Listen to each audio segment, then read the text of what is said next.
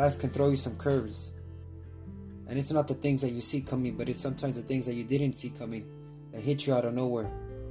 And those are the things that set you back in such a way that you can't get over it. You have reached your limit. Your heart is full. You've already said, I can't take another thing happening. And just when you say that, out of nowhere, something else that you didn't even see coming hits you and you're in it.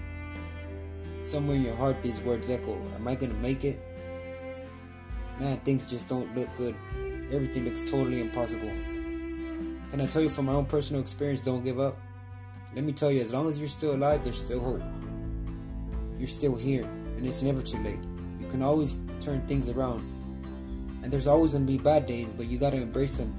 Because that pain is what's going to help you get stronger. Pain is the highest cost. If you want to grow up, there's no way to do it without pain.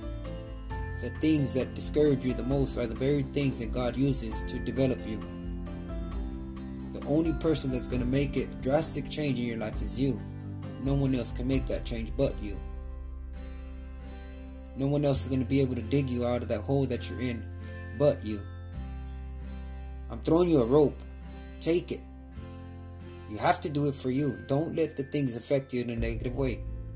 Don't give up. You got to get through it. Pain is not permanent. Pain is just temporary.